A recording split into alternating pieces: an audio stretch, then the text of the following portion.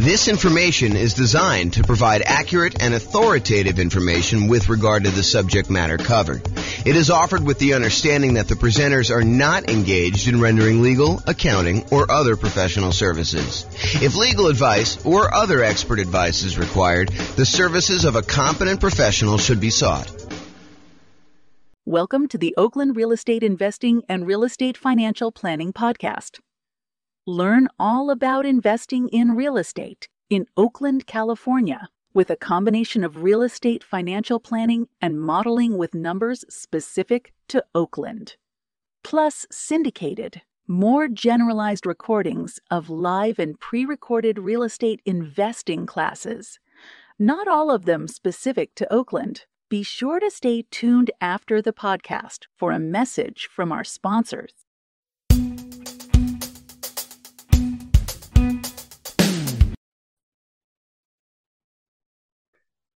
Welcome, everyone, to the Investor's Source, your source of all wealth and wisdom. I am here today. I'm Dave Goldberg, president of Investor's Source. I am honored to have with us today a friend and someone I've known for basically back to the beginning of our company about 11 years ago, James Orr. James is one of the top real estate people in all of Northern Colorado. He's been a broker for Your Castle Real Estate for many, many years, focusing now on real estate education and real estate financial advising, which is a cool thing I haven't heard of much. So welcome, James, and I want to give you a little opportunity to introduce yourself. Tell us a little bit more about your background and what you've been doing these days. Thanks, Dave. I appreciate it. I'm James Orr. I took sabbatical probably about a year and a half ago now. Did sort of like a test retirement from real estate brokerage, and it turned into more of a full-time retirement sort of thing. But in my spare time, I'm working on our software that does financial modeling of real estate investments for like mom and pop landlords primarily. Like, how long will it take you to acquire the number of rentals you want, and how risky is the strategy you're considering versus another strategy. And so in my spare time, in my quasi-retirement, that's more of what I've been doing lately. So yeah, thanks for having me on. Oh, great to have you on. And I listened to one of your most recent seminars, podcasts, and just a wealth of information about different ways to invest in real estate, especially with changing market conditions. And I've always been impressed by your mastery of some of the creative ways to purchase real estate and your real strength and analysis of deals and of portfolios. Really good stuff to have when you're an investor, to really know what you're doing and know all the numbers. So James, again, welcome. I think what's on the mind of most investors these days is the tumultuous market conditions that we're experiencing now and the changes, particularly in interest rates. We got inflation, we got a stock market that is plunging, if you will, just never know what it's going to do. And investors are really not used to that for the past 14 years or so. We've had kind of tailwinds behind us. Conditions have been great. That's made our lending much easier, but now things have changed. So I just want to see from your perspective as just someone in the know about how some of these things affect market conditions, what do you think is this going to mean for the real estate market? What's it meaning right now? And what do you see coming at us in the next year or two? Wow, where do I begin with that? How can I even start to do that? So the first thing I'll start with, I was thinking about this a little bit when you asked me to kind of be on and do the call. And so I went back and I did some research, and it turns out it was a good idea to do this research. So I went back and I looked through the 30-year mortgage interest rates going all the way back to 1970.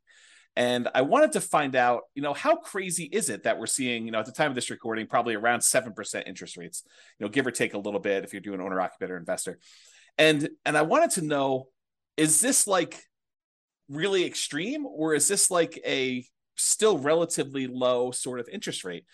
And so I went back and I looked, and what I did is I did a percentage of the time every month that was above this 7% threshold. And Dave, I just guess how much percentage wise over the last 50 years, I think it's 52 years or so now, how many over the last 52 years, what percentage of the time were we above 7% as an interest rate? You have a guess? I've kind of listened to what you've been speaking about and doing some of my own research. I'm gonna guess 73% of the time, James. No, it's not quite that high. It's 58% of the time. Wow. Which is still, I think, a lot higher than most folks would imagine. They think, oh my gosh, we've been seeing 2%, 3%, 4%, 5% for the last, as you said, 14 years or so. I don't know if it's been quite that long. I think when I looked at my numbers, I guess it is 14 years. 2004, I think, is the last time approximately when we were at 7%. Of course, I'm doing this without charts in front of me. I should have had those up. But if you think about that, the last time we were at 7% was like 2004 or so. So these interest rates have been really, really low. It's been abnormally low. And so we've been having this, I don't know, almost like opposite of a perfect storm, a perfectly beautiful day, where property prices have been going up, rents have been going up, interest rates have been going down. So even though property prices were going up, interest rates were going down, which meant for a while, properties were still on sale, even though the prices were higher than they were before. If you kind of think about what your monthly payment would be when you're buying the property, it's actually less than if you had bought the property the year before, right, which is crazy to think about. Right. And that's not normal, right? So I think now we're getting back to a more normal type of market, which I know people don't want to hear because they're like, oh, but when I was doing all my planning, I was thinking, oh, I'm going to buy a property this year and I'll save up enough so I'll be able to buy a property a year or 2 or 3 from now, and I'll be able to get this same 3 or 4% interest rate. And so when I do my out in the hot tub math of will I be able to retire by buying these rental properties here, I've been using 4% or 5% or wherever the number has been, and that turns out to not have been a good assumption. And I think right now we're seeing a market where demand is still really strong. The number of properties for sale is down, so we're seeing like a lowering of inventory. But there's enough demand in the market where we're still having buyers. It's not like it's gone away. And I think maybe the Fed will continue to raise rates in order to get this inflation out of control, under control, but it hasn't stopped everything completely. It's definitely slowed it down. It's not like it was. But the last, at least from the pandemic, and even before then, that is not normal. Like if you're trying to look at year-over-year numbers, a year-over-year comparison of, how much inventory we had compared to a year ago, a year ago from now, or what interest rates were or anything like that, you should just throw all that away, because you're looking at all-time extremes on many fronts. All-time extremes for days on market, all-time extremes for low interest rates. And so you can't compare now to then and say, oh my gosh, the world is coming to an end because days on market is increased by 30%.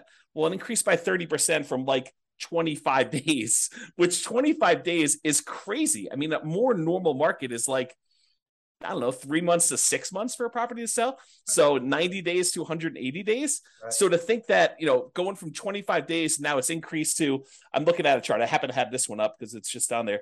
I'm looking at this. We're probably at around 60 days or so for that. So even if it's doubled, that's still lower than normal. It's lower than what a typical market would say. So what was the question again, Dave? I'm off on these tangents here, but I want to make sure I answer your question directly. No, that's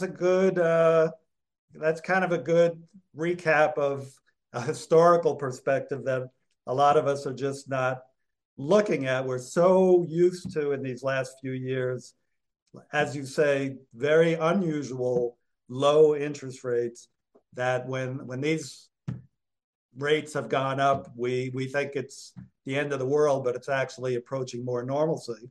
Yes. So the question was, with that, what is happening in the market right now? Is that causing, is it the end of the world? Is the market plunging?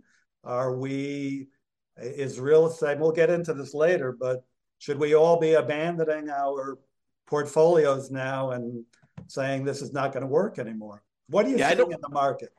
I don't think it's the end of the world. What I'm seeing in the market is inventory is down. Well, it's so the number of new listings is down, but we're not selling as many as quickly as we were before. So the inventory is actually increasing. And by the way, I think this is localized. So I'm talking primarily about Northern Colorado, although I think it does apply to a lot of other markets as well. But we're seeing overall fewer sellers wanting to sell. And I think that trend is going to continue. And here's why I think that trend is going to continue. If you think about all the sellers that bought properties and they locked in these ridiculously low, in retrospect, interest rates, I think the last interest rate I got was like 2.25 on a 30-year loan, which is insanely low. Now, the chance of me going out there and selling that property and losing my 2.25% interest rate is almost zero. It would take some type of extreme motivation for me to want to get rid of that interest rate, because it's almost like free money, right? If inflation is normally, I don't know, 2 to 3%, and your interest rate is 2.25, your actual interest rate is lower than what inflation is. So that's just crazy to think about. So you have all these folks that got 2, 3, 4% interest rates, and now interest rates are at 7. So there's a significant financial penalty, a disincentive for them to go out and sell their property, go buy one that's presumably more expensive at a higher interest rate, and take a double hit on that. So I think that's one of the reasons why we're seeing fewer sellers sell their properties on the market. We're seeing just a lack of new listings coming on. So I think that's one of the reasons why we're going to see that. And that I think will continue for a little while. And no one knows. Maybe the Fed chairman knows sort of what he's thinking, but I don't know. Like, no one really knows what they're going to do with interest rates. There's speculation that they're going to continue to raise rates if we see inflation still continue to be above where they're trying to get it at. And they've stated publicly that they want their interest rate to be around 2%, and it's been whatever it was, 8% or something crazy. So they need to go down quite a bit. And so one of the levers they kind of pull on in order to adjust inflation is they raise interest rates to try to slow down the economy. And that may hurt. I mean, that may really punish a lot of folks in the economy. We're seeing prices of things go out of control, which is what the inflation is measuring and how they're trying to get it under control. But they're really trying to push those rates up in order to get inflation under control and get the economy there. But that may slow down things quite a bit. So all the buyers that were struggling, affordability is at like all-time lows. We're seeing prices go up really, really high over the last few years. And now with a combination of those and the really high interest rates, affordability, which is a measure of both those things, it's basically how affordable is a property based on the current price and the current interest rates that they can get on those. So affordability is like way, way down. And so you have a lot of folks that are priced out of buying houses, and they're really struggling to do that. So you take a big pool of the market that you used to have there, and you kind of pull that aside. Now, one of the things that is helping us is, unlike the 2007, 2008 sort of period where it was really, really easy, the availability of financing was at like all-time highs. We were trying to like encourage the economy by allowing almost anybody who wanted to get a mortgage to get a mortgage. So that was way up. It has not gone up. So this is very different than 2007, 2008. The availability of mortgages is really, really low right now, a very safe place to be for making loans. But I don't know, you've got these kind of factors of sellers not wanting to sell, so fewer properties available for sale, but you still have some demand for people who want to go buy properties, except they're kind of forced to do it at these high prices and these really high interest rates, which hurts a little bit to be able to do that. I don't think you're going to see a lot of motivated sellers, at least in the short term. And one of the reasons why I think that is, you've got all these folks that they bought 1 year, 2 year, 3 years ago, and property prices have gone up 5, 10, 15, 20% in that really short amount of time. So even if they're motivated, they could go out and sell their property with a real estate agent and be out of it without having to be upside down or any type of really crazy motivation. So I don't think we're going to see a lot of motivated sellers in the short term, at least. That may change. I mean, who knows? Do I think prices are going to go down? Maybe. I mean, is it unreasonable that if you've had a roller coaster going up like really, really fast and gaining 5, 10, 15, 20, 25% in value over the last few years, that it kind of overshoots a little bit and it kind of has to come back down a little bit? Yeah. Do I think they're going to go down really, really low? No. And I think part of the reason why is inflation. If you think about what it costs to build a house, all the materials that go into it, the plywood, the sinks, the light fixtures, the windows, all those have significantly gone up in cost. And so there's a semi-hard floor as to how low prices can go based on what it costs to rebuild that property. And so I think we're going to see prices. I should also say, to start this off, and I probably should have started with this, I have no idea what the future holds. I am horrible at predictions. Yeah. I don't know. I don't have a crystal ball. I can't tell you what's going to happen. And I think the real answer to this is you should be thinking more than short term. I think if you give a long enough time horizon, I think everything looks like it's smoothed out, right? Like you see a little up and down in the marketplace. I think overall, over a very long period of time, real estate tends to keep pace with inflation. And so if you think about that, slow and steady over a very long period of time, real estate tends to go up in value. And so if you think about it in terms of a much longer perspective, I think that's reasonable expectation. Now, do you ask me what's going to happen in a year or two? I don't know, Dave. I really don't. I can't predict what's going to happen. If the Fed keeps seeing inflation being really high, I think they're going to keep raising rates. And if you're wondering how high it can go, it's been to 18. That was in the 80s, 40 years ago. Doesn't seem unrealistic. Right. If they really need to get things under control for it to keep going up until we scream, okay, uncle, we're gonna stop inflating prices and have it be a little bit more normal. So yeah, very good. Yep, great points there. I think it's pretty well known that if the Fed keeps raising rates and keeps raising them, that is absolutely going to create a dip in prices because the affordability, as you talked about, just gets the affordability is so hard or so low that people just can't buy. And the only way they're going to buy is to buy at a lower price. Well, so I do want to comment on this. If you study history, you will learn what they did back in the 80s when we saw these 18% interest rates. Do you remember what they were doing back then, Dave? I was young, kind of like you were back then. Okay. Yeah. So if you go study history, we had all these types of taking over debt or doing wrap financing or things like that, where sellers were then saying, okay, we realize 18% interest rates are really hard. Only some people are going to be able to qualify for those. We'll go ahead and we will carry back financing for you. And if you've got a seller who has a 3%, 4% loan, and they have a bunch of equity, maybe they're willing to do wrap financing where they say, okay, we'll accept payments of whatever it is, $1,800 a month on this particular house, and we'll carry that for 2 or 3 or 4 or 5 years or whatever the period of time is. And I'll make payments on my underlying 3% financing rate, and we'll just keep that there until you go buy a property. And so I think there are solutions to that, which may, help slow down stuff. This is like the tools that come out in your toolbox. When the market got really, really hot and we saw these multiple offers, real estate agents switched to having certain types of tools we use in these extremely hot multiple offer type markets. And those are going away. They're not completely gone. We still see occasionally multiple offers, but they're not as prevalent as they were a year ago or 2 years ago. But now maybe we're switching over to this wrap financing, loan assumption. You find an FHA loan if you're an owner occupant, you want to buy a property, move in there, live there for a year, and then convert it to a rental. Strategy like that where you kind of go do that. You can go take over existing FHA financing at the old 3.5%, 4% loans. And so I think there's enough of those out there that's an opportunity for some investors, depending on what stage of their career they're in. Yeah, I'm glad you brought that up because I know that's one of your specialties. As I mentioned, the creative financing. I think in the last number of years, the market has been so hot that sellers have had the hammer, and buyers with some of the creative ideas you're talking about, assuming mortgages, wrap financing, lease options. I don't know if you mentioned that yet, but I know you would. They just haven't been as much in demand because, again, sellers have had the hammer, and those are really more buyer tools. But now with rising interest rates and the other market forces, we're coming to more of a balanced market between buyers and sellers, where some of these tools used by buyers can come into play.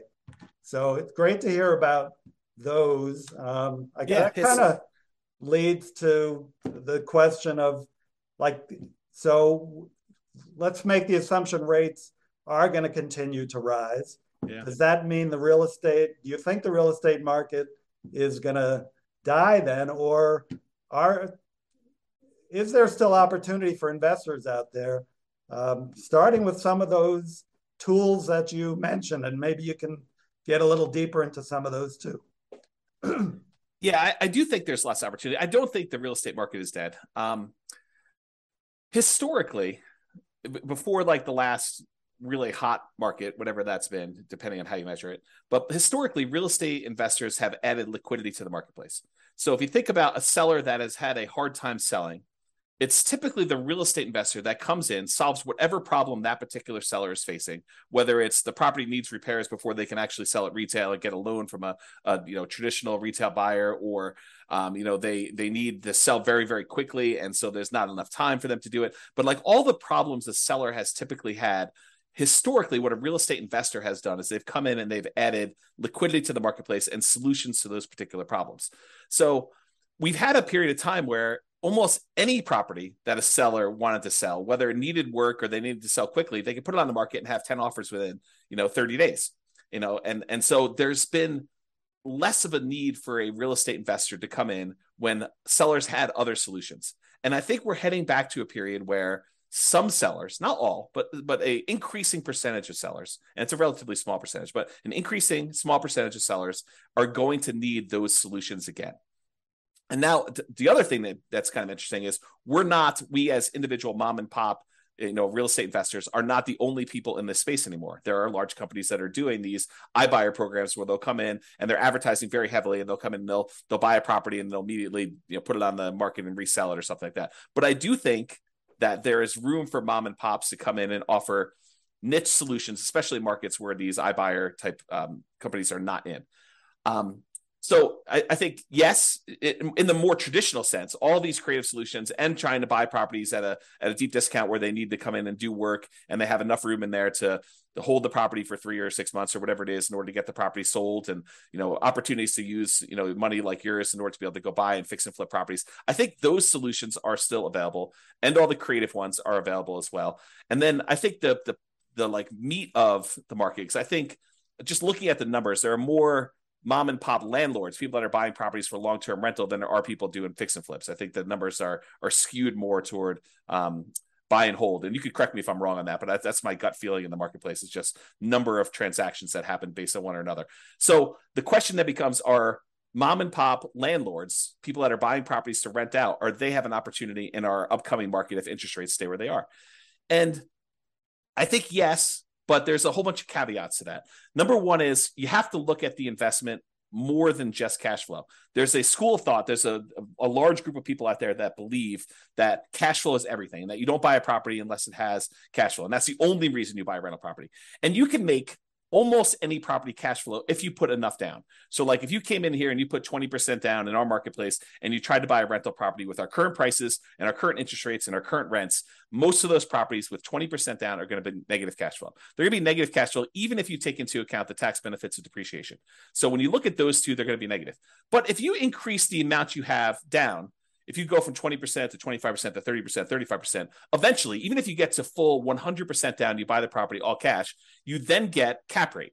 Cap rate is the net operating income divided by the purchase price, which is the amount of cash on cash return you're getting on a property that's free and clear. And so if you think about that, the more you put down, the closer you get to cap rate. Right. So your cash on cash, you put 20% down, maybe negative, and maybe, negative 10% cash on cash. You put 25% down and maybe negative 5% cash on cash. You put 30% down and maybe 0% cash on cash. You're break even.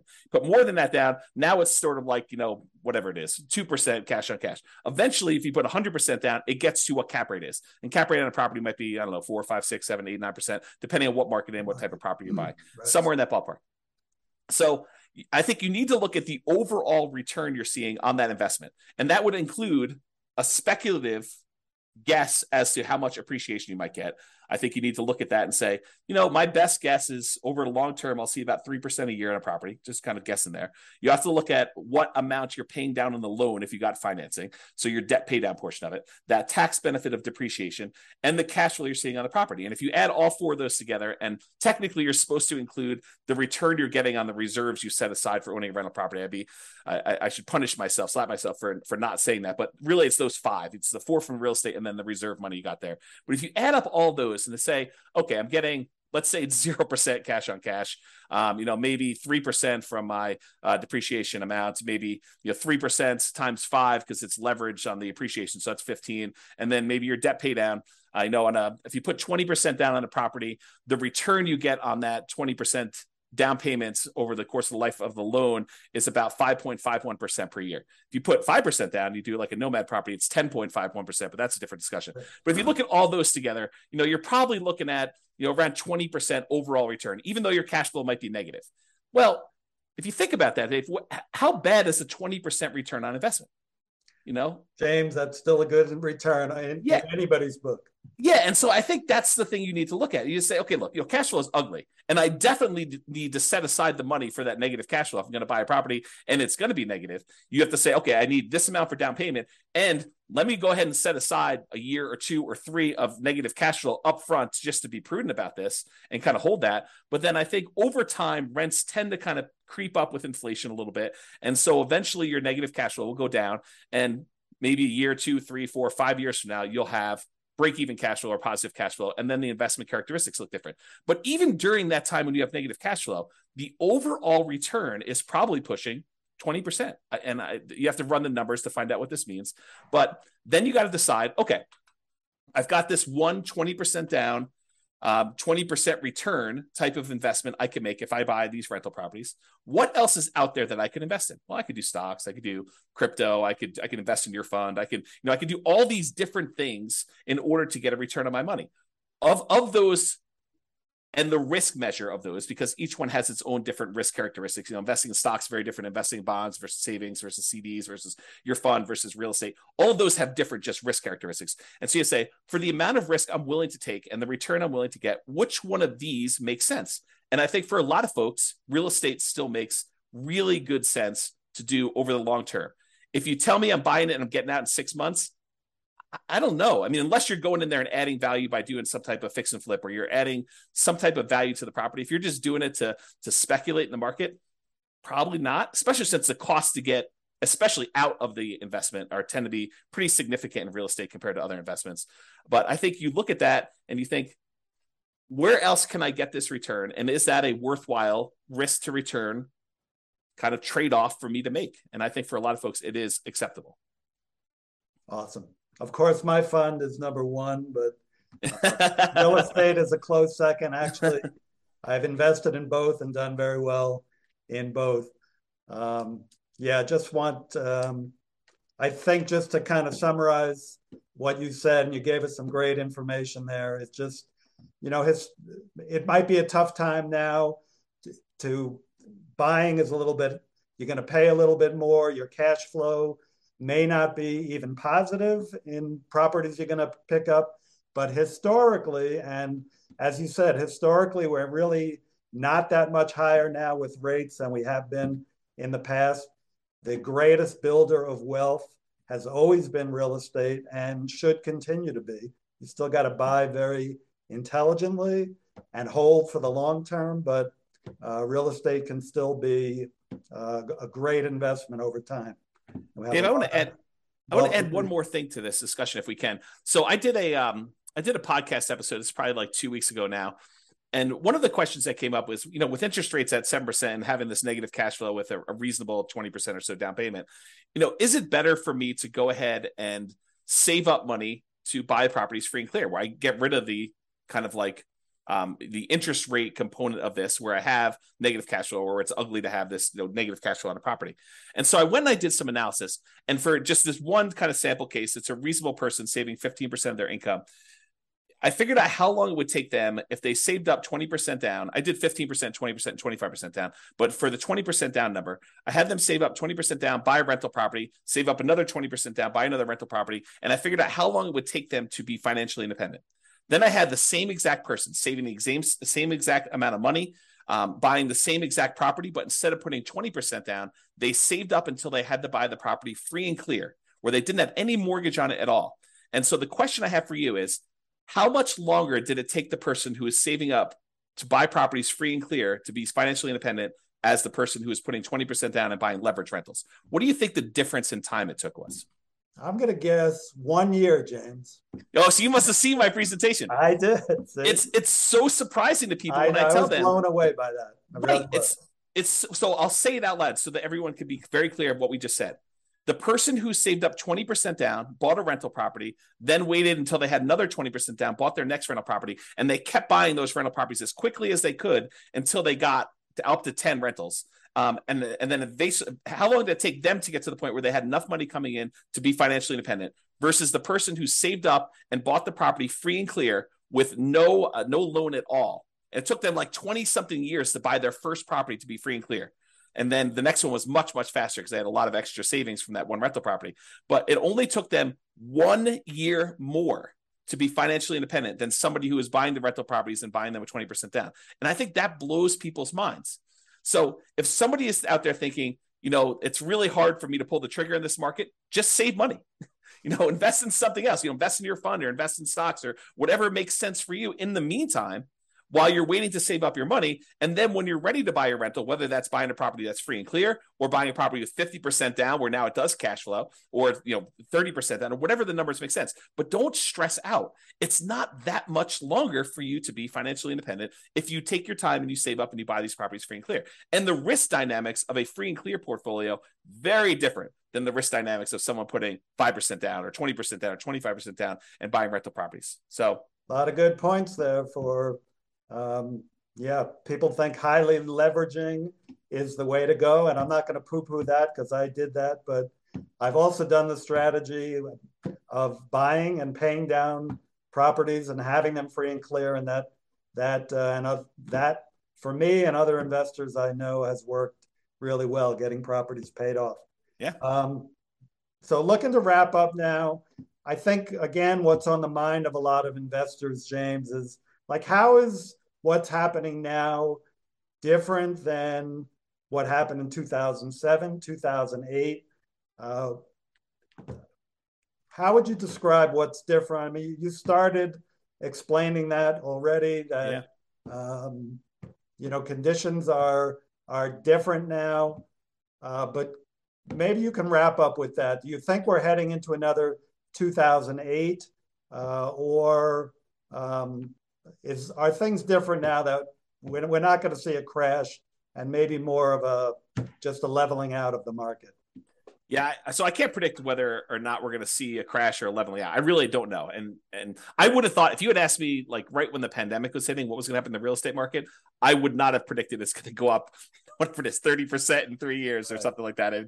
I would not have thought that at all. And so my prediction skills are very lacking. I will tell you, looking at the numbers, the real estate market is very different than it was in 2007, 2008. So the number one thing I can think of off the top of my head is the availability of credit to people with questionable credit scores is very different. Like, we were giving loans to almost anybody who wanted a loan at that point. And we were giving a lot of them, nothing down or, 3%, 5% down loans to people that probably shouldn't have been getting loans at all. And then on the back end of this, we were basically packaging those up, calling them A+ type of loan products and selling them, securitizing them on the market, which was another issue altogether, because then we had all those fail and it kind of compounded. Derivatives and things like that. Yeah. And so I think that's very different than we saw before. I don't remember seeing us have this massive of a run up leading into 2007, 2008. And we have here. So a lot of the folks that bought a property, even 2 or 3 years ago, they've got a huge cushion of equity. In fact, if you look at how much equity we have now in our properties as a whole, like this, the whole country, I think we're at all-time highs. I think the amount of equity we have sitting in our properties right now is at all-time highs, which was not how we were in 2007, 2008. And so the question then becomes, well, how does, having our credit criteria, the availability of credit to people, be really, really low and have really good underwriting standards for those that are trying to get loans? So that's a much safer position than we were, that many years ago. And the fact that a lot of people that were motivated to sell before, that, if they needed to sell, they probably could still sell and actually break even or come out of it with a little bit of profit in it, that they'd still have this or be able to borrow against it if they need to kind of hold on to some stuff. Having that be different, what impact does that have moving forward, even if rates get much higher than they were in this kind of like pre-2007, 2008 period? And I think that that's going to make a big difference. I don't know if it's going to save us from whatever might happen. I mean, because I'm sure we could screw it up if we wanted to, right? There are things the Fed could do. There are things that we could do as a group to kind of make this go ugly. But I think overall, it's very different than it was in 2007, 2008. And my best guess is that even if we do see a softening or slowing down of appreciation rates or giving a little bit back, I don't think we're going to see a massive kind of decline in the market like we did then. But who knows? I really don't. Thank you. Yeah, just to add to that, from a lender point of view, as you said, the availability of credit is not as great. The underwriting standards, there are no doc loans. Maybe some are doing those, but those are not really part of the picture anymore. You've still got a housing shortage right now that really began back in 08 when people stopped building, and they've never really caught up.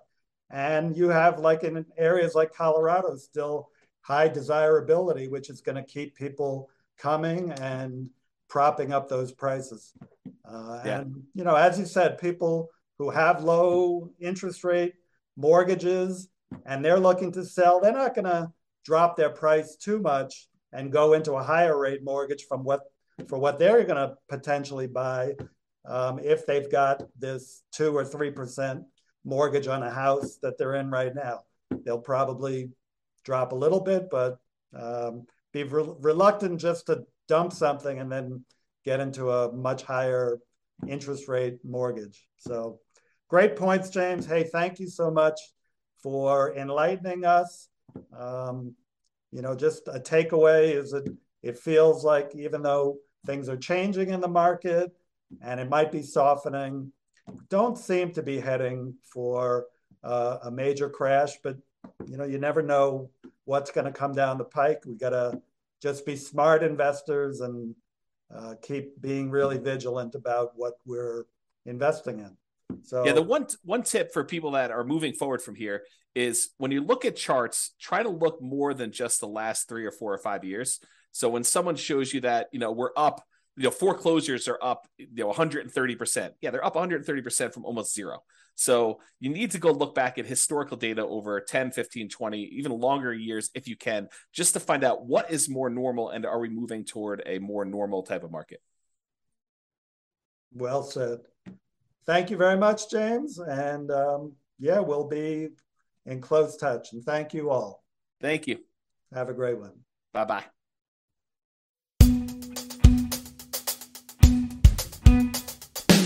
With home prices up, mortgage interest rates up, and rents up, but not quite enough to counteract the higher prices and interest rates. Cash flow on rental properties in Oakland is harder than ever.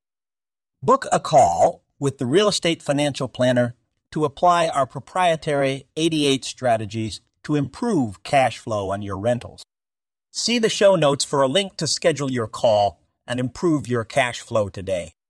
If you're a real estate agent, lender, or professional in Oakland that wants to help our real estate investor listeners, consider reaching out to learn about collaboration opportunities with this podcast. We'd love to add more value to our listeners by having you assist our investors buy, sell, and finance their real estate investments. See the show notes to schedule a call to discuss collaboration opportunities.